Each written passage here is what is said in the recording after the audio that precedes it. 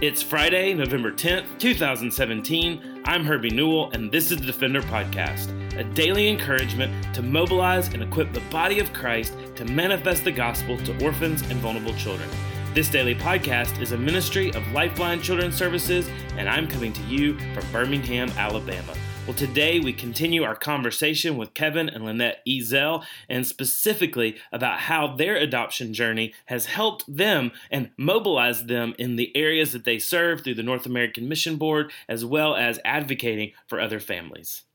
And Kevin, I know that you have the great opportunity now to lead the North American Mission Board, and what a great opportunity and so many different things that NAM is doing here in the United States and throughout North America. And one of the most recent things, certainly, and I know this has been on your heart since taking over as the president of NAM, is to get more churches engaged as a whole for the orphan, the widow, and the needy. And I know you said something so poignant just a minute ago, which is we don't need to ever force or coerce any pastor or any church to adopt, but speak to pastors and speak to churches that, God doesn't just call us in his word to adopt, but he does call us to care for the poor, the needy, the orphan, and the widow. And just how NAM is getting into, is engaging churches, especially throughout the Southern Baptist Convention, to care more for the poor and the needy and the widow in their midst. Sure. Well, there are over 46,000 Southern Baptist churches, and so obviously that many pastors are really more. We set up a fund, an adoption fund that helps Southern Baptist pastors and missionaries and church planners adopt to help supplement that in a way. So that's one way. And the other is just to provide assistance and guidance through, we have what we call Send Relief. It's our compassion mercy ministry area of making sure that they're informed and have the resources that they need to walk that path. And when they walk it, they're not walking it alone. And, I feel like we have the platform now to get this in front of over 46,000 churches. And the thing about foster care, I'm pretty convinced poverty is going to be around for a while. It's hard for us to completely meet that need. Homelessness, it's incredibly challenging. Trafficking.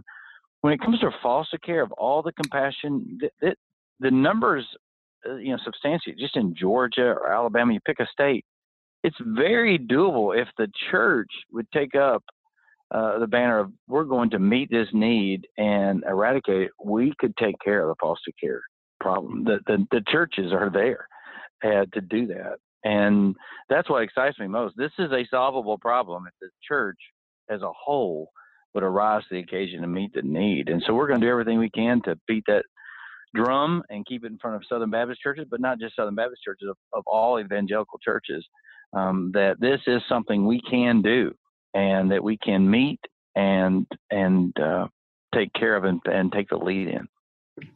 Well, I know you would echo this as well, being a pastor and then leading the North American Mission Board. And we've seen this here in the United States, but we've also seen it globally.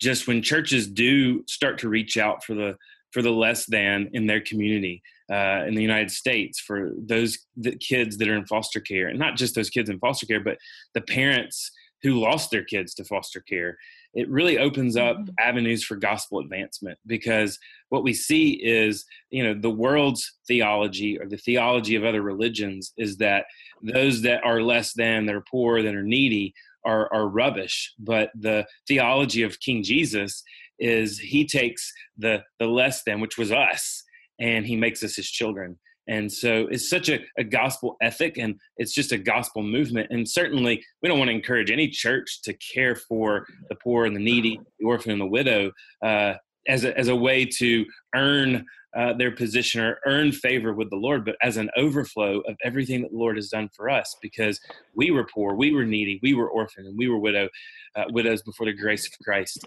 came in us. And so just from both of you, there are churches that want to know, how do they get started? And one of the beautiful things at Highview is that big tree that y'all have on the wall of all the families that have fostered or adopted. And, from a pastor or from, a church that's just getting started, it can be daunting to look at a church that has such a great reputation like Highview of caring for the orphan and the widow in its midst. Just talk a little bit about how do you get started in this ministry? Because certainly you don't go from 0 to 60. It's a long haul. How does a church get started in caring for foster children and caring for orphans and widows? Well, I can jump in here. As I was saying, the Lord just kind of led me to befriend a social worker, and so I just started taking baby steps to just kind of get in her world and get in her office a little bit. It's one kind of closer to our home, and so you don't have to be in a DFACS office very long, Department of Human Services very long, to see what they need. Mm-hmm. And so Restoring Dignity is a ministry any church can get involved in to help with foster kids. It kind of came to fruition after seeing the plight of foster children in our area. And I just looked her in the eyes and I said, what do you need? And so the kids are removed from their homes so quickly. They have nothing but the clothes on their backs, right? And most of the time they're placed in a new school looking tattered, embarrassed. And so Kevin and I found ourselves just seeing these individual needs, and we were just running around buying and gathering clothes and kind of on a case-by-case basis, and that was good, but we felt it could be bigger and more efficient. Mm. And so with the support of the North American Mission Board and local churches, we rented a storage unit as close to this DFACS building as possible, and we just meticulously just organized it. Tara Melber, my cohort in crime, and we just kind of filled it with new clothing and rolling new suitcases so that when children are removed from their homes, we're able to give them a packed suitcase containing brand new clothing for a whole week. And we took God's word inside that suitcase. Wow. And so we kind of want to, we want to bring them away from just a trash bag. And we want to restore their dignity as best we can as their family is in this crisis and they're separated from all they've ever known. And they now have something to own, something to call mine, and then they have a personal copy of God's word. And I remember sitting across from the lead social worker one day. We were in a meeting. They began to trust us and realize that we care, just as some moms in the community. And the lead social worker looked me in the eye and she said, Lynette, I've been doing this over 20 years. And most foster children have never heard the name of Jesus other than in swearing. Mm. And if they're going to ever know him, it'll have to be because the church steps forward. Mm. And then that was life-changing for me. Mm. Amen. I think as a pastor, there's some easy steps to provide ways for them to assist, as Lynette just shared. Also, supplemental. I mean, some pastors they set aside a certain amount once a family has been approved to assist them in some way financially, and just do some very practical ways to undergird foster families, and encouraging people to give respite and to get approved to do all that. There's just some gift cards.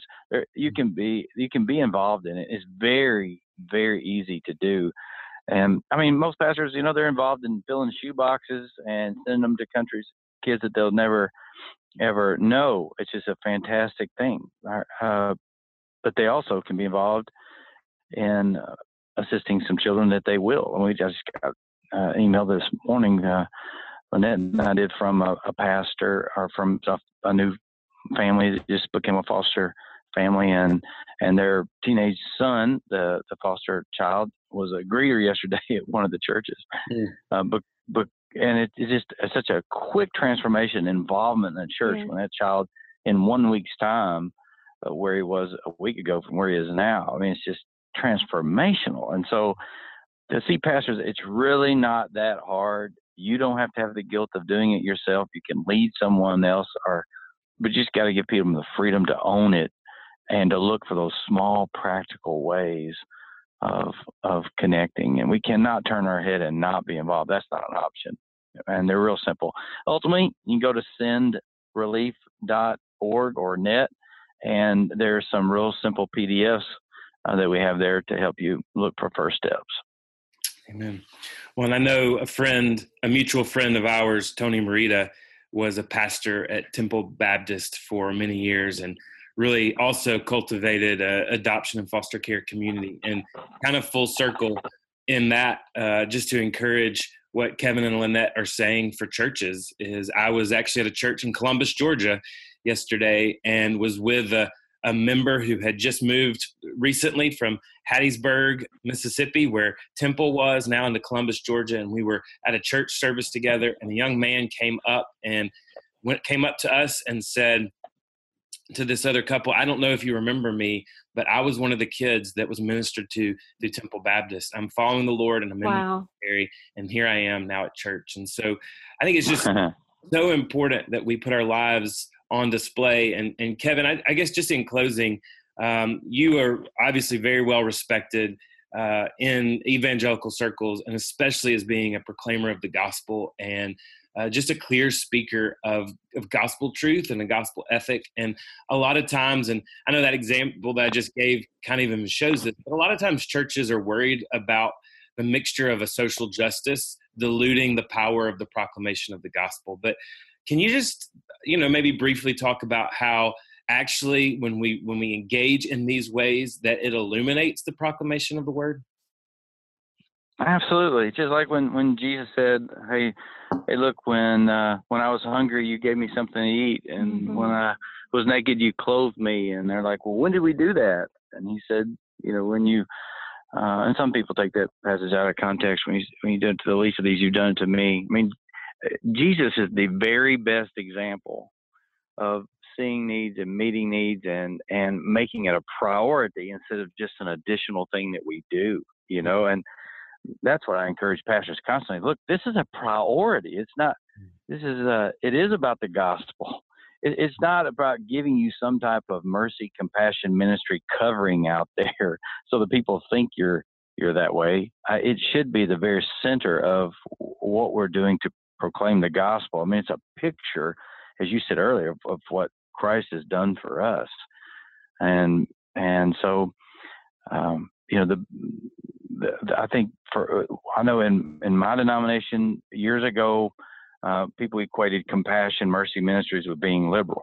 And so they ran from it and they overcorrected and have gone too far. And we've got to come back, not only in the mercy, compassion, but also in the social justice arena. I mean, we've got to confront these things and not put our head in the sand. And pastors have the opportunity to lead. And we just got to one step at a time, take the lead, do the right thing. And it may cost us some people. Man, not everybody's for taking care of kids. They wouldn't say that, but they're just not for it. Not everybody's for a black person coming to their church, but they're going to have to get over it. And pastors are going to have the courage to let the people who don't appreciate it leave their church. It's, you've got to do the right thing regardless. And Jesus set that example, and we need to follow it. Amen. Well, I thank you both for your leadership in the church, and not just in the local church, but in the church global, and especially in North America. And I thank you for the way that you have just allowed your family to be just a shining light of the gospel as you care for others. Thanks for joining us today. Thank you. Thank you. Thank you. Thanks for listening to the Defender Podcast. For more information or to connect with me, please visit herbienewell.com. To partner with Lifeline, visit lifelinechild.org. Follow us on Twitter, Instagram, or Facebook by searching for Lifeline Child. You can email us directly at info@lifelinechild.org. Beloved, will you allow God to use the gospel through you to impact the life of a child? Please contact us because we are here to defend the fatherless. We'll see you again next week for the Defender Podcast.